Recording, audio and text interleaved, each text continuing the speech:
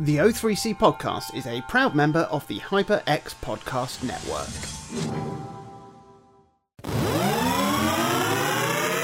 Hello and welcome to another episode of the O3C podcast, coming to you from O3C Games. My name is, you guessed it, Jonathan Dunn, and I'm joined by my two friends, Chris Dow. Parsley, basil and mint. And Minty Booth. A wish for a fish. And we are talking all about video games.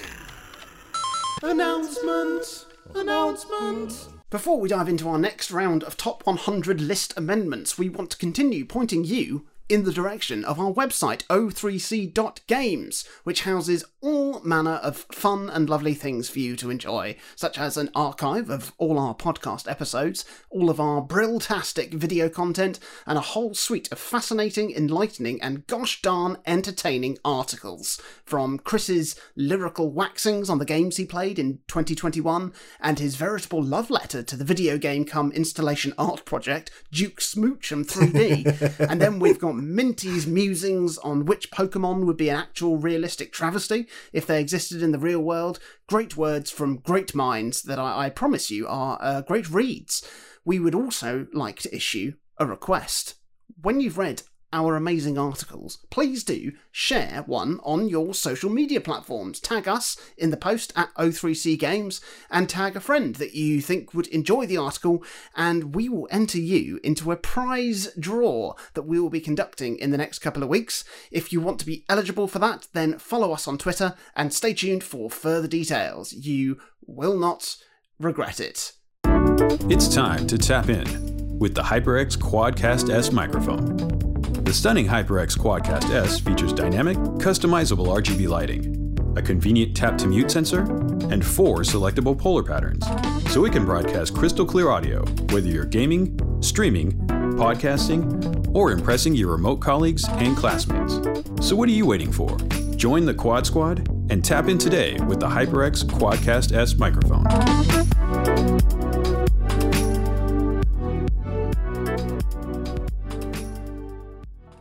So, here we are, gathered again to talk about another 3 games that we're going to crowbar into our top 100 lists. When we started our top 100 list countdown 3 years ago, we drew a line under that list and said, well, we can't just add games in as we go, because that will be absolute chaos. Inevitably, we've kept track of the games that we've played and loved in those 3 years, that we're now going back and trying to find a way of making it all add up to 100, because if something doesn't add up to 100, it's not legal, I believe. I haven't done my research and I'm not qualified, but I'd put my life on it. But before we talk about those games, let's talk about what we've been playing in the last week. And we're going to start with Minty's gaming activity of the last week. Have you played more SMTV? Yeah, I have. I've just unlocked Ant. Oh, yeah. Yeah. Sorry, I should have said Cat Deely. There. Ant's a little bit too general of a word, isn't it? Sorry, I'm miles off. I never watched it back in the day either. Who knows? It might have gone over many people's heads as well. SMTV Live was a Saturday morning television magazine show for kids, hosted by Ant and Dec and Cat Deely. And SMTV is also the acronym for Shin Megami Tensei 5, as you were. Thanks for that explainer. Right. We do need to pad out my my little section in this first bit, because this is literally all I've been playing. I haven't really made any worthwhile progress in the game, to be honest with you. Have you seen any more cock? I've seen one more cock. Yes. Oh. So the fleshy excrescence of a penis, but Good God. I do have in my little army of demons the Incubus, which, as we all know, is the male sex demon. Oh, yeah. My dad says that if you have sex with an incubus, you become a wizard.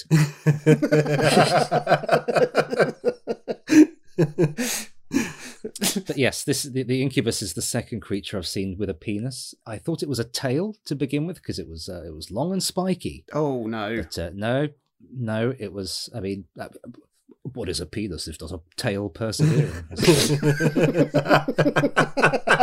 But yeah, I've just been.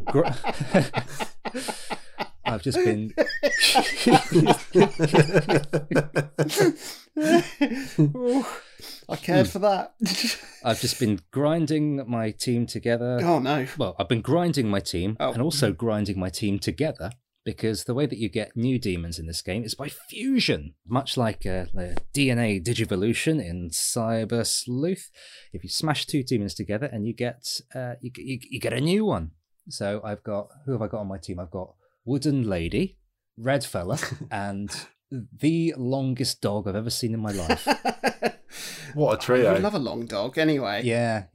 I've done so little of the story, but I have gone back to high school as well, after enjoying what I thought was going to be like a huge chunk of the game, but it's just the starting area. So classic JRPG. Yeah, so I think what I'm going to do is I'm going to try and get a load of story progress done in the next few days, and then just chop it up so I've got stuff to talk about for the next few episodes, because I'm sure it's going to be huge, incredibly detailed and mulchy, and then I can just enjoy smushing more demons together at my own pace. There we go. I'm having a lovely time with it.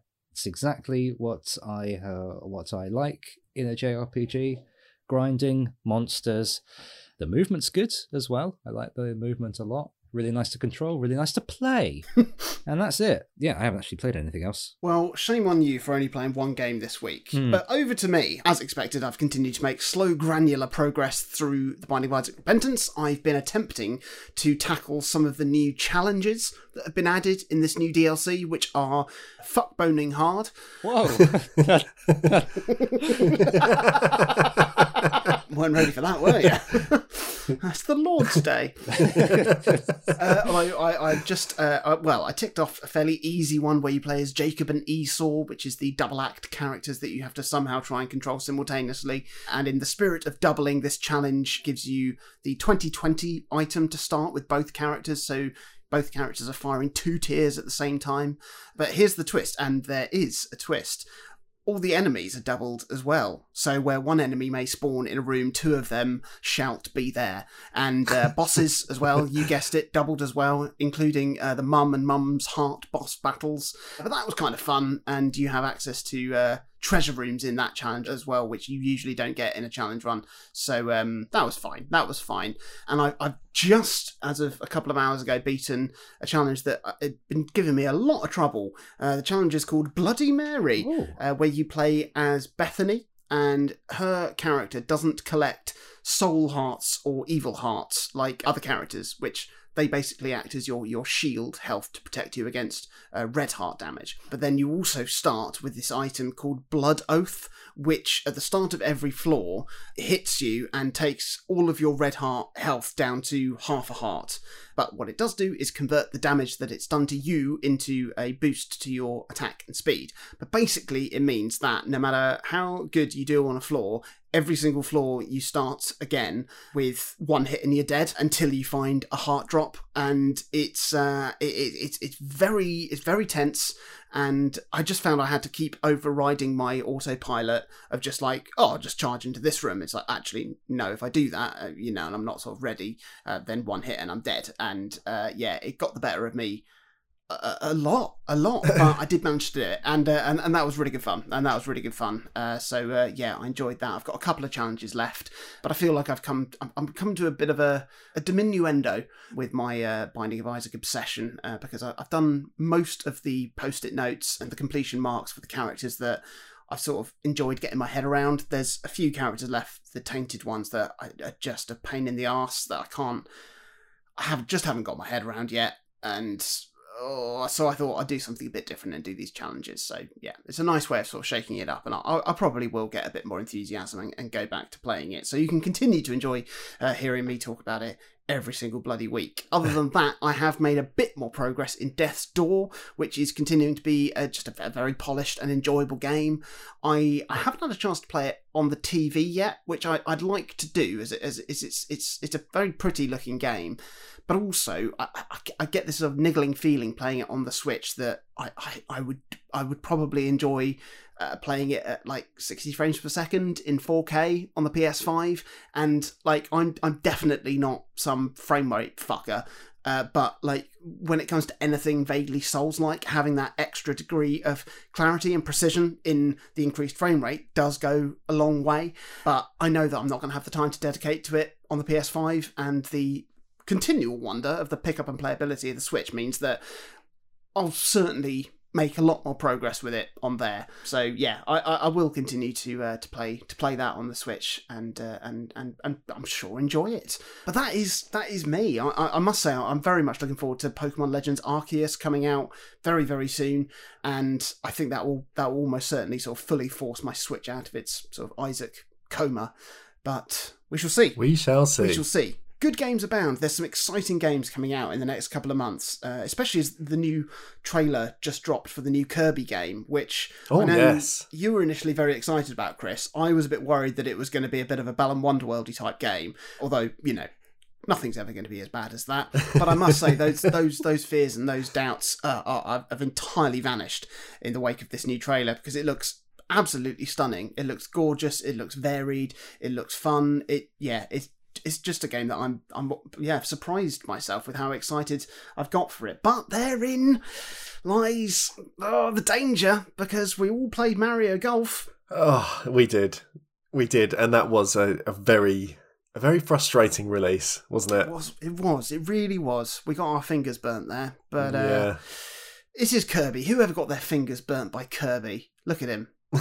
Chris, what have you played this week? This week, I have spent a huge amount of time playing Hungry Shark World with Georgia. Right. And I think I mentioned this game at least in passing months and months and months and months back when we were playing it together then. Definitely sounds like something I would have blocked out. Like, it's a really simple console port of a mobile game, and you zip around as a shark and you eat fish and whatever else, and it follows the same sort of format as like an endless runner. You're just swimming until you can't swim anymore, essentially. But it tries to give itself a bit more structure with individual missions for each shark character, a vague story that wraps around the whole thing, unlockable cosmetic bits and hats, you know, all the stuff that would normally be in that sort of mobile game. And we had beat it. We had beat it back on the Switch a long time back, but we had to put up with hard crashes every hour or so of play. Like, the Switch port is not very good, and that was really aggravating. We kept losing progress and everything else. So this time round, we were just inspired to pick up again, and we're playing it on the PS5, like the PS4 version running on the PS5. And there's no crashes this time, but the performance is still pretty subpar, really, for a game like this, running on a machine that's that powerful. But there's something fun about it, and it's not a list-worthy game at all. And I think the thing is that the reason I really enjoy this, and I don't know if Georgia has the same feeling or not, it would never not put me in mind of the early stages of our relationship. Because when we were playing it on the Switch, we were still living apart, and I have this really vivid memory of one particular evening that we decided to spend at our kind of respective homes doing our own thing. And then as the clock rolled onwards, it got to about 8 or 9 in the evening. And I just thought, I don't want to spend the evening on my own. and I messaged Georgia and said, do you want to come and play some Hungry Shark? And it's such a throwaway event in isolation. But it represented that transition between, you know, when you first see someone, you think, you know, the times we are together are nice. And then at some stage it changes to be the times we are not together are not nice. Yeah. And suddenly there's like that shift. And you know, love is a very odd thing to quantify. But in a strange way, it's these little moments that stick in your memory as potently as like a first kiss or something like that. Because they are these kind of like milestones of when things just feel different. You know, back around that time, we played quite a few games through together that were much better than Hungry Shark. You know, we played through games like Gree, Brothers, The Gardens Between, Limbo, but none of them feel as pertinent to our relationship for some reason, because they weren't the game that made me think, I could be playing an almost infinite number of other titles on my own right now, but I want to play this one middling title specifically with you. And I think there's something quite nice about that. That's lovely. I've also played a decent chunk of an ancient Lord of the Rings game called Lord of the Rings Conquest. Oh. So something about me at the moment is just bang into licensed tie-ins for whatever reason. Yeah. When it came out, it was an attempt at the time to take the Star Wars Battlefront kind of style of game and apply it to Middle-earth. So you get plonked down into battles from the films, and I do say films rather than books because it's clear that the whole thing was very much capitalising on, you know, the Peter Jackson trilogy. Yeah. And it means you're controlling kind of low-level soldiers as well as some of the hero characters in different times across different battles. You're waging war across a bunch of locations I can't recall or pronounce because I'm not an obsessive fan. I had played this once before on the Xbox 360 a long time back, and then, you know, similar to how I felt about Terminator last week, I just had a weird light bulb moment recently that I thought, I just want to play it again. I want to see if it's fun in 2022. So, you know, as with Terminator, I got it for about £3 on the PlayStation 3 this time. And I had quite a nice time beating the Goodies campaign, sort of the War of the Ring campaign. And I was just about ready to boot into the alternate history Rise of Sauron campaign, where you just go about murdering hobbits, essentially. But my PlayStation 3 just up and died. Oh. And I'm very, very upset. Like, I bought that particular PlayStation 3 about last summer, because I had one before, but I dug around for ages and I was trying to kind of consolidate the hardware I had in the house. So I looked for one of the launch machines that had full PS2 compatibility as well. And they're quite hard to get hold of now. I knew they had a high failure rate, but I bought one that had been cleaned up. I did kind of everything I could to mitigate the risks of it breaking. So I'd had the chips inside it. It's called de-lidding, where they basically take the top off, clean it up, put new thermal paste in, and that should help it kind of stay cool. The one I'd got had already been reballed, which basically means like the heatsink again is taken off the processors, disassembled, and then coated with fresh solder. So all these things should have meant that I had a good chance at sticking it out. And yet I've come across the same problem. So I'm annoyed that, you know, it's not only has it decided to die just prior to being able to give Frodo a little slap, but, you know, at best it's going to need to be shipped off for a repair, or at worst it could just be dead for good. You know, it's a machine that's approaching, it's got to be nearly 15 years old now, the original PlayStation 3s. And either way I'm going to be out of pocket, and my adventure through Middle-earth is at a temporary close. So yeah, we'll see how we go. It's going to be one of those things in the back of my head now that really winds me up. Yeah. So I'll do a lot of Googling, I'll do a lot of contacting different people, and a lot of browsing eBay for potential solutions, I think, over the next week or two. But we'll see how we go. So, those sorts of what we've been playing, but what's going into our lists? We'll find out now. Minty, Yes? please can you tell us what your next amendment is, please? All right, yes, I will. So when lockdown hit in 2020, we, along with, I think, everybody on Earth, absolutely devoured Animal Crossing, and it kind of devoured us a little in a way. It was an escape from our dismal little flat and lockdown in general, really. Every morning I'd wake up and I'd hear that nice gentle music from the other side of the bed. I'd look over and see my wife chatting to Raymond and Wendy and all that. A bright little bit of life than where we were at that point. I'm not putting Animal Crossing on my list. For shame. Just didn't really click for me, but it's a good reference point for why I love the game that I am going to talk about today, because, well, it's quite a similar game thinking about it, and provided exactly the same comfort that Animal Crossing did to everybody else, as my wife and I were weathering the first year of our marriage when the Home Office decided to make utterly hellish for us. So at the top of my entry, I'd just like to say, fuck the Home Office, fuck the government, and fuck the violent and racist concept of borders. Agreed. And breathe. Here's a game that's already appeared on someone's list, Ooh. which I didn't get around to playing until we'd locked in our top 100s about 3 years ago, which is a mad timescale to think about. If I'd known we were going to carry on, I would have played a lot less games that take hundreds of hours to complete, to be honest with you. But today is one of those massive games that transcends being just a fantastic game and moves up into the realms of being one of the most impressive gaming projects I've ever had the pleasure of playing. Chris has published a really great article on Duke Smoochum and how it's fast becoming a digital archive of this shit island. Duke Smoochum, crucially, for this link between my game and a little plug for other media avenues, is an involved, deep, and almost fanatically detailed solo project, just like Stardew Valley, my new addition to the list. What a game. What an incredible game. Never played it. Well, you can be next. Yeah. I can. Yeah. My first exposure to Stardew Valley was over the shoulder of my sister-in-law, who was playing as a green-skinned farmer. That's all I remember from watching her. I was pleased to hear from that trusted source that it was good and it was worth playing. I played about 30 minutes of Harvest Moon DS years and years and years ago, and didn't really get on with it. So I downloaded Stardew Valley, escaped the in-game cubicle job and moved on to the Old Earth Farm, guided by my grandfather's ghost to become a legendary farmer, and more importantly, part of the small yet lively town. It's one of those games that I like to call a crossed leg game. Back when, back when TVs were smaller and fatter, you couldn't get the full experience from a game if you were just sat on the bed or the sofa. So naturally, you'd sit as close as you can to the TV. And most of the time, you're on the floor, you're cross-legged, and you're completely immersed in what's happening on a screen. It takes up your entire field of vision. For me, the farming sim it's quite a complicated genre, I find. I like to ponder and take my time in a game. So the constant and inexorable march of time puts me a little on edge in stuff like this. There's only so much time in the day for me to tend to the farm, and you want me to explore the surrounding wilds, get to know villagers, and fight monsters in the mines. Like Granddad's ghost is coming back in 3 years to judge my progress. It's a little daunting, but the gentle aesthetic, the gentle pace of the game, the lovely music, and the lovely well-rounded characters, they just completely suck you in.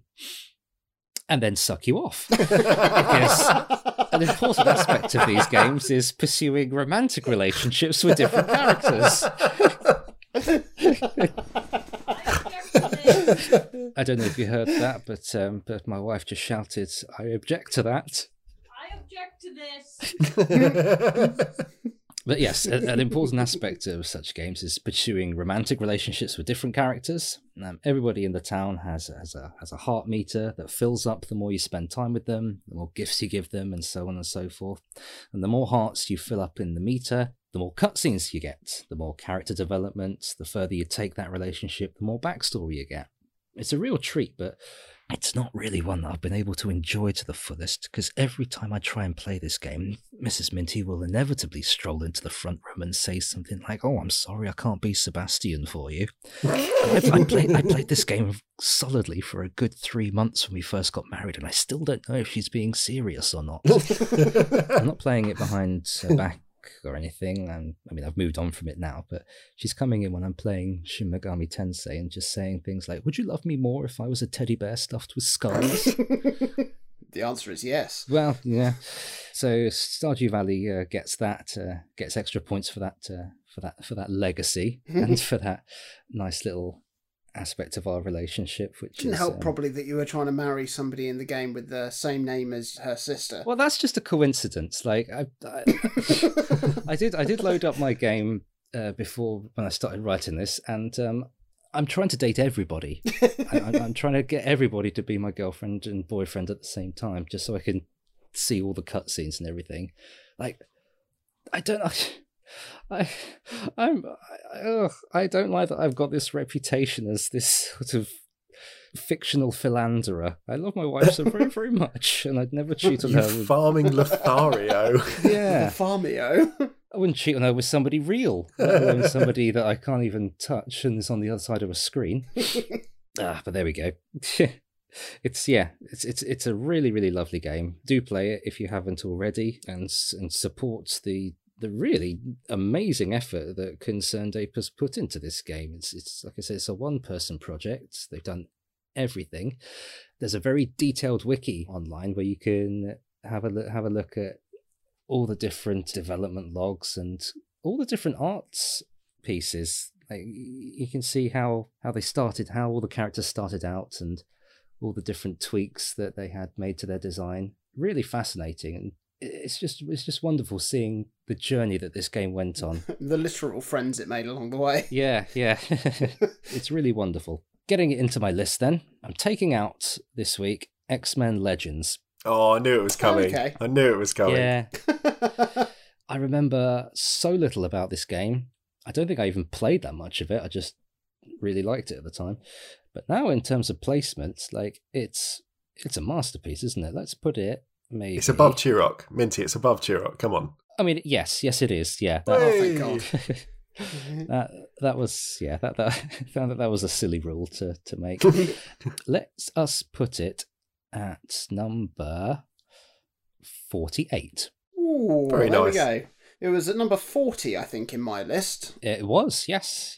It's a wonderful game. I had a great time playing through it. It's a game that I've played through twice, because I played it on my laptop when I had a laptop, and then I picked it up on sale on the Switch when I was over in America, Minty, with you for your wedding. And yes. I played it the entire flight back, and continued to play it, and I believe probably got further in it than I did before, probably because there've been some updates and there's more things to do.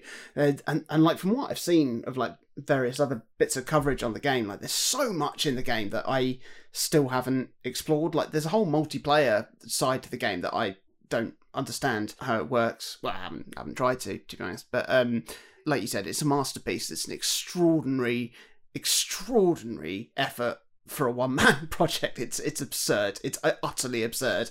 But yeah, it is absolutely wonderful. And I know that it's a game that you probably will never end up playing now, Chris. Well, you never know. You never know. But I know that, you want to be playing lots of things. And it's a big thing. It's a big thing, Yeah. and it doesn't have that thing that Animal Crossing has, where you can sort of do a session and be like, oh, cool, well, I'll come back tomorrow and do it, because the game is on its own clock. So you can go, cool, awesome, I've done everything I want to do today. Oh, and now it's the next day. Yeah. And let's do it again, and then it's 4 a.m. So, yeah, but there we go. Oh, what a wonderful game. What a wonderful game. So my game this week is it's one of those games that was a favourite of mine, just waiting to be played. Although probably not the sort of games that would define me today. Recently, we're having a chat in the Patreon exclusive Discord channel about how I'm sort of defined by Souls-like games and Metroidvania games. And yet, when we made our lists, I'd never played Dark Souls. I'd never played Bloodborne. I'd never played Hollow Knight. I'd never played Dead Cells. And, so I feel that past me, certainly me of like 10 years ago, would have been defined by a very different type of game. And this game is one of them. It's as if someone had gone into my head and said, oh, what game would 25-year-old Jonathan Dunn like to have? Well, let's take a dash of JRPG, an epic and emotional story, a brilliant and beautiful sweeping soundtrack. Why not have an element of monster catching to it? Because we know Jonathan loves having monsters in his pocket. And what about the art direction? Well, Jonathan loves the films of Studio Ghibli. So can we get them to do that? Absolutely, for sure. The only thing missing from this, missing from this bullet point list of dream game was putting it on a console that Jonathan has, because for a long time, Ni no Kuni: Wrath of the White Witch was confined to the PS3. It was. May it rest in peace. So sorry, Chris. But that was until it got the port to the Switch in 2019, and unlike some members of this podcast, I didn't need to be asked twice to pick it up as soon as I could. We must have given you a nudge, Minty, about 50 times at this stage. Every sale. Every time. Please, Minty, please. I haven't got time. Well, not with all the Digimoning and long dog cocking and stuff you're doing. You're absolutely right. It's difficult to squeeze this one in. Now, I remember yearning after this game when it was first revealed back in 2011, which is mad that that's 11 years ago. The video game design knowledge of the chaps at Level 5 and the artistic design chops of the good lads and lasses at Studio Ghibli, it just made it the most inviting game and so beautiful. And honestly, I didn't know anything more about it than those two names on the credits until I literally got round to playing the game 8 years later.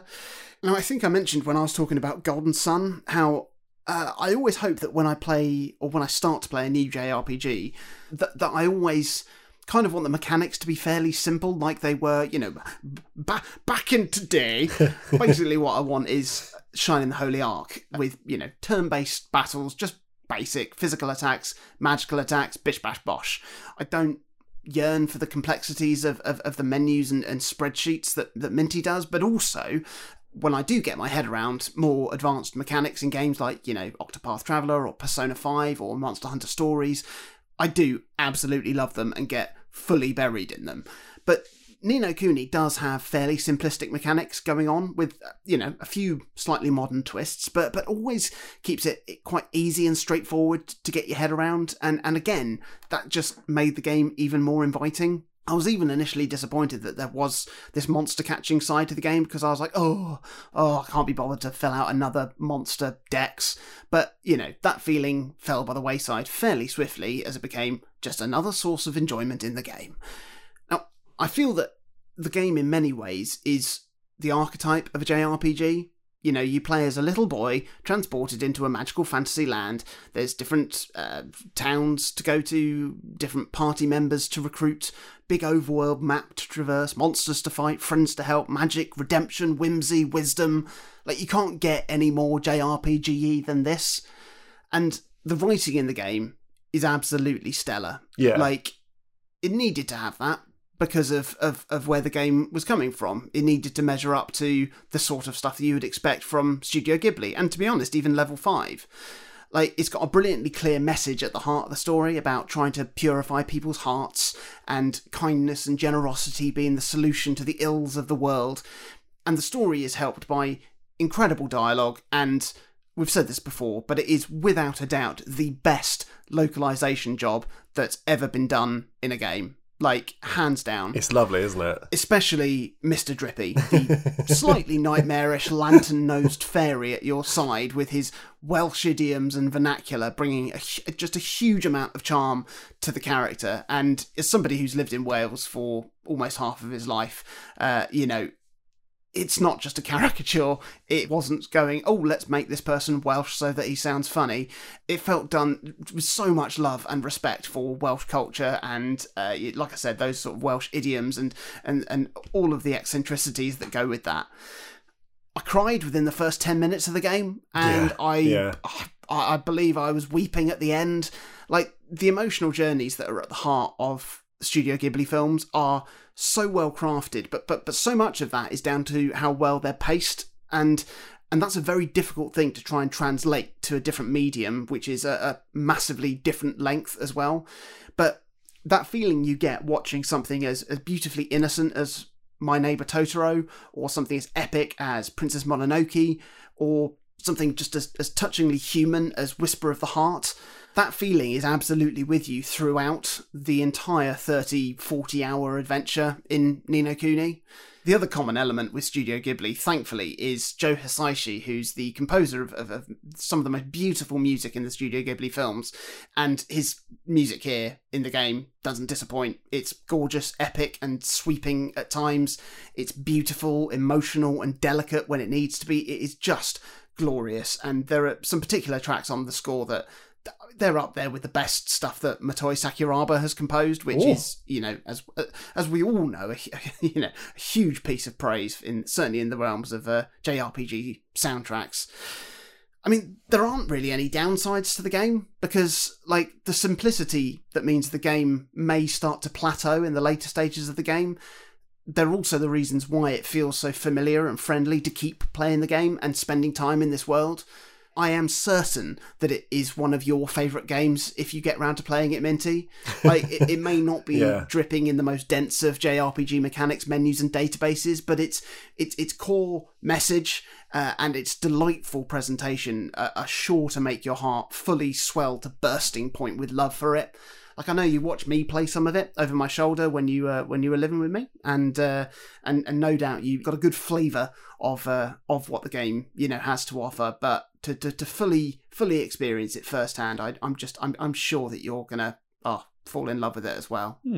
I'm gutted that I haven't really had the chance to get grabbed by Ni no Espirito-san 2, Ni no Kuni 2, despite having several opportunities to do so. I had a good stab at it when I picked it up on the PS4 after I'd finished the first one on the Switch, but I got a little overwhelmed when all the kingdom management mechanics started to be introduced. I then got a fresh burst of enthusiasm for the game when the Switch port of the sequel arrived, but then when I was playing that, I was kind of yearning to play it on a higher resolution, on a bigger screen, on the PS4, so I picked it up on that and started again, and then ran aground when the game got a bit more complex again. But there are so many things in the game that I feel like actually improve on what was in the original. The control system is a lot more immediate. You've essentially got like real-time combat, which helps maintain the pacing of the adventure a lot better. There's another great story teased that I'm confident will be as epic and beautiful as the first game. And yeah, it will remain on my to-play list until I do to play it. Maybe this is the year that I strap on a set and plunge myself right into it, because I mean, again, it's such an inviting game, and every time I think about it, I wonder why I'm not playing it. So yeah, I'll keep you posted. So where is it going in my list? Well, it was very much on a par with God of War for me when I was considering it, but I couldn't work out which one I would put above the other. And well, I've had obviously the opportunity to think about both games quite a bit over the last couple of weeks, and I think I'm going to place it just below God of War in my list, literally like one place below. So it's another game that's doing that buffering between the two Wario games on my list. But it's very possible that when I finally get around to playing Ni no Kuni 2, that I may splodge both games together and have it sit higher. But then we've also got God of War Ragnarok waiting in the wings as well, which could catapult those games higher up my list too. We'll see. But I know what you're here for. You're here to find out what game is getting dumped, aren't you? What is it? Reveal it. Well, I'm taking a bit of a leaf out of your book, Chris, because I'm considering a game that I gave another chance to, and I actually played it when it appeared in my list originally, because I thought, I'm gonna play through this fresh before I talk about it. And it sort of it niggled at me at the time because it didn't quite hold up to where I'd placed it at number 47 in my list. It's high. And yeah, it led to a rather sheepish episode on my part, which was almost convincing myself that it was a top 50 game. The game's Bastion, which is not a bad game at all. It's brilliant. But I think the impact it had on me when I first played it was just absolutely not there when I revisited it. And it was my first exposure to the sort of hack and slash dungeon crawler type game that I've played much more of, and I think better of. Like Diablo is a game that I'd never really got into until I got Diablo 3 on the Switch, or the Death Spank series, which again didn't appear on my list but were so good and so well written and satisfying to play. And also just in Supergiant's own games like Hades is it takes everything that was good about Bastion and concentrates it down and weaponizes it and builds something even better out of it. But yeah, I think when I first played Bastion, that was like my gateway to that sort of subgenre of games. And also I felt it had a similar vibe to the TV show Firefly, that sort of space western type aesthetic to it, and the tone in the music and the narration and everything. So I think, yeah, like its quality is wrapped up with that accolade in terms of its value. But yeah, when it came to revisit it and reappraise it, it just didn't quite measure up to my initial verdict. So rather than saying it's still in the list but a bit lower, it's just gone. Bin. It's gone. Sized out, gone. So goodbye Bastion, hello Ni no Kuni, Wrath of the White Witch, or Ni no Espirito Santo, Wrath of the White Kit, which I believe will be the story of his departure from Spurs. That's pretty good. That's a good joke. Thank you. I'm really happy that Ni no Kuni has got more representation across our lists. And as you said, Jonathan, I'm sure, Minty, if you gave it a go, it would rank somewhere for you too. It'd be O3C approved. It would, and it deserves the badge. It deserves it. I mean, out of the three of us, who would have thought it was you that would have been the one that played it and had it on their list? I know. I mean, my only niggle when you said there's kind of nothing really wrong with it, there isn't. I just wanted a few more Ghibli cutscenes. Yeah. Yeah. Because obviously as the game progresses, it's kind of the gaps between them gets larger and larger as you're kind of like doing other bits across the overworld and other quests and things like that. And they're such a treat every time they do pop up that I always I would get to what I thought was kind of like a punctuation point in the story and then feel like, oh, come on, please, it's going to be next. And then when it wasn't there, it was always just like a little sadness to me. But it doesn't take away from how nice an experience it is overall. A lovely game. It's funny because it's similar to that sort of critical point I brought up last week, how I feel like putting the controller down is like a marked disconnect with the game. Yeah. But that's absolutely not the case in Ni no Kuni when the animation starts and you think, I'm in for a flipping treat here. Yeah. I don't know why it feels different. Oh, I don't know. I feel like I need to really identify the issue that I've got with those sort of Last of Us type games.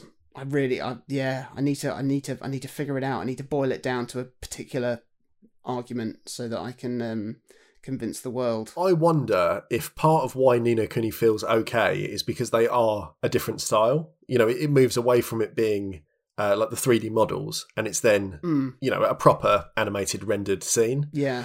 Whereas something like The Last of Us, it's meant to kind of keep the immersion that you're essentially seeing the same game models then, you know, act through the hands-off cutscene.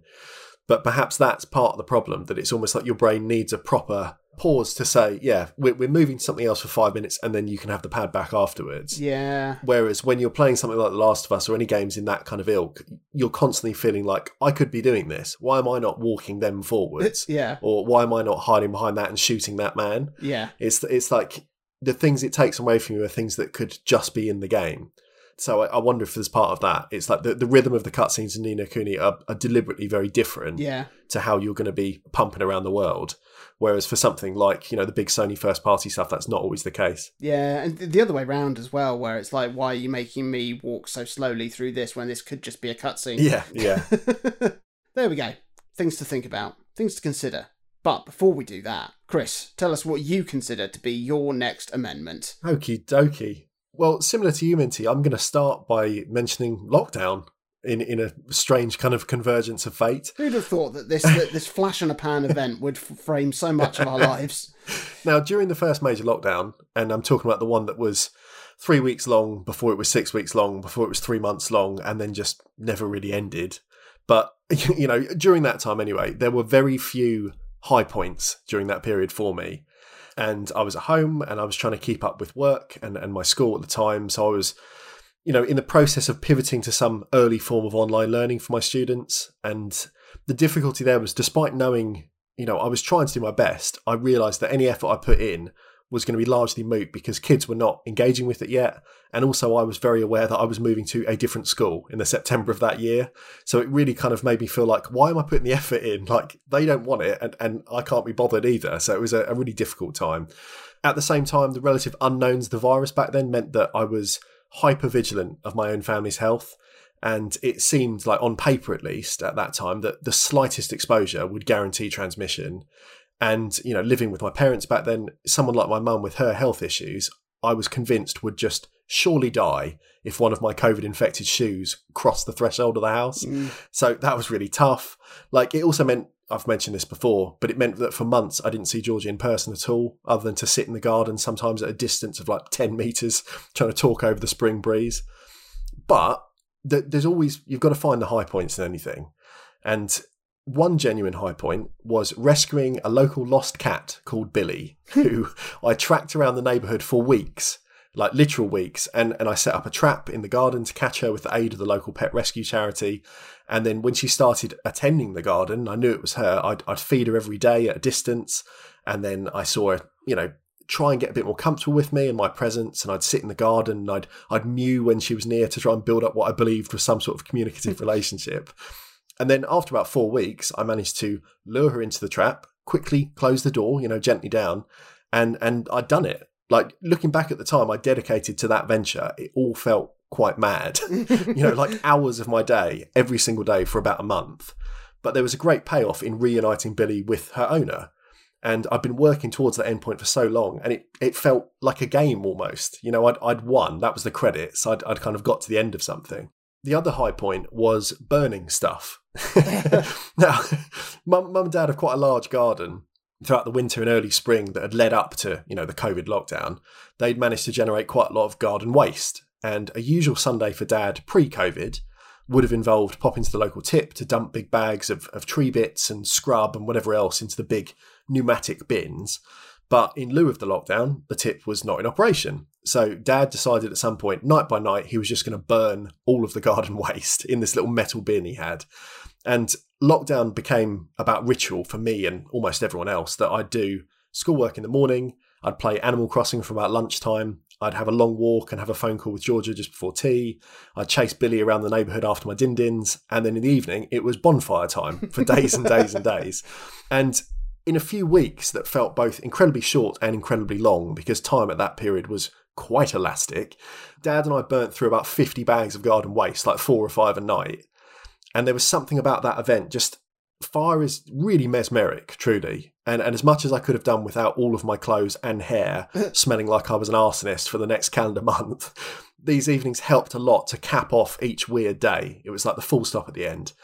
You know, watching the strange pattern of fire and its movement, you know, similar to water, it's very organic, and it's so easy to be transfixed by the little dance of the flames, that there was something about the way that the pile of bags would slowly reduce that, similar to chasing Billy around, it felt gamified in some way.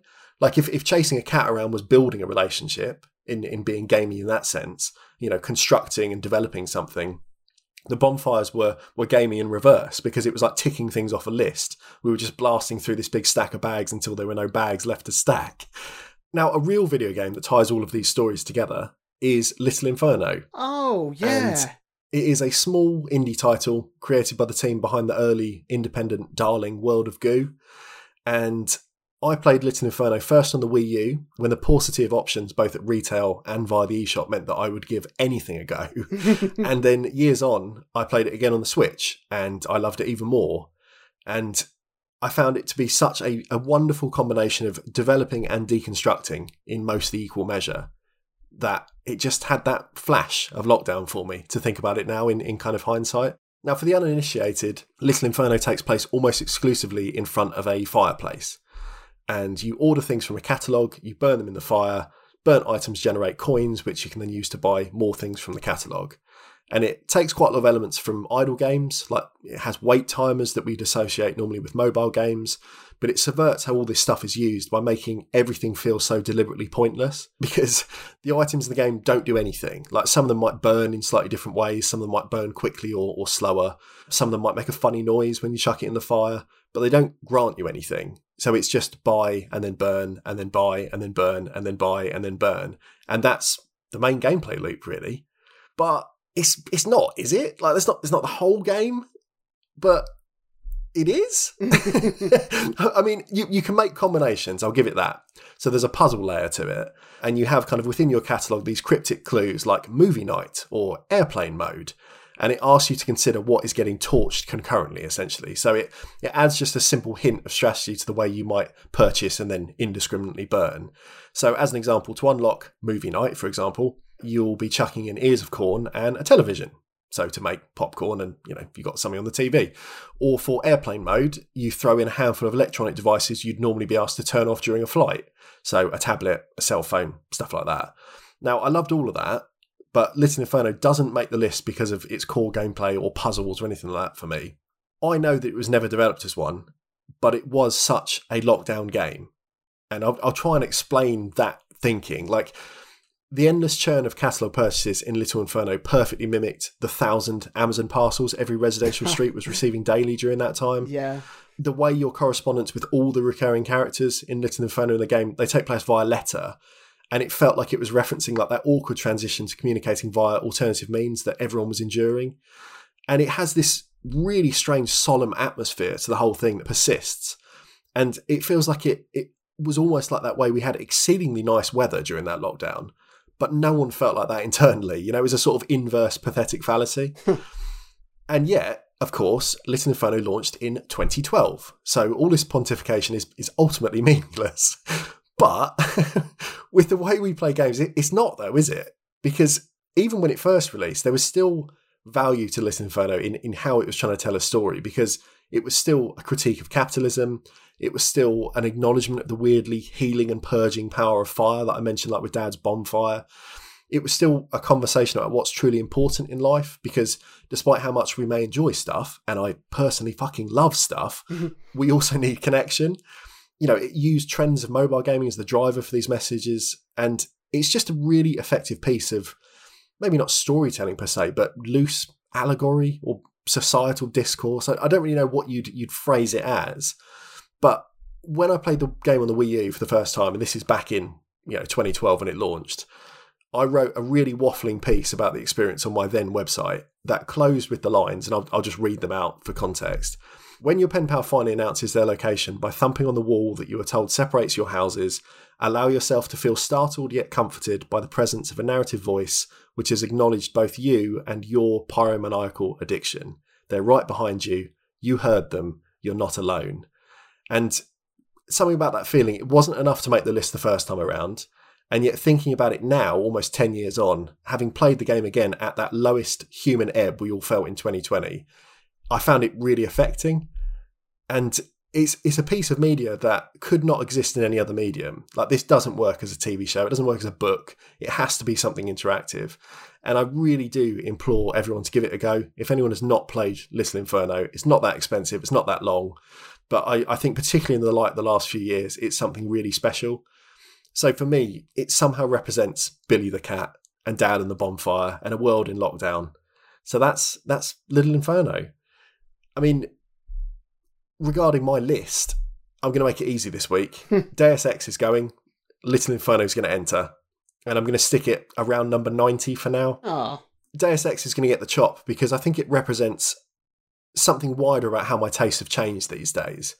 In that my memory of Deus Ex is laser focused on the tutorial mission and the first hour or so of the game from then. Everything beyond the parts at the start, it's like a relative blur. And I know it's good. I know it refined the immersive sim. I know it spawned a series that's been consistently well received. And I know that a game that I loved last year, The Outer Worlds, owes a debt of lineage to it as well. But the fact that there are so many games in that mould now that I'm rarely inspired to play tells me that the spot deserves to go to something wholly its own, like Little Inferno, because I'm pretty confident in saying it's the best and probably only narrative-driven fireplace simulator ever likely to be made. So, yeah, give it a go. Give it a go. Fantastic. Yeah, wonderful little game. I played it. I've played through it before and really, really enjoyed it. But again, not for a really, really long time. So yeah, I may give it a whirl and see how it holds up with that added lockdown perspective. So there we have it, another incredible and eclectic selection of games that we can now say rank in our top 100 favourite games of all time lists. First of all, we had Stardew Valley. Then we had Ni no Kuni Wrath of the White Witch. And finally, Little Inferno. If you enjoyed this episode or any of our episodes, do please reach out to us on social media. We are at O3C Games on nearly everything. And do please check out our website, o3c.games. Have a read of our articles and point some people in the direction of them if you want to be eligible for our forthcoming prize draw. Follow us on Twitter if you want to be included in that. It's very exciting for everybody. And you can also take us to task individually, challenge our opinions, ask us questions you might like us to discuss in a future episode, tell us what you're playing. I am on Twitter at Jonathan Dunn. At Chaz_Hodges. And me, Clement_Boo. And please do join us next week for another 3 games making it into our glorious lists.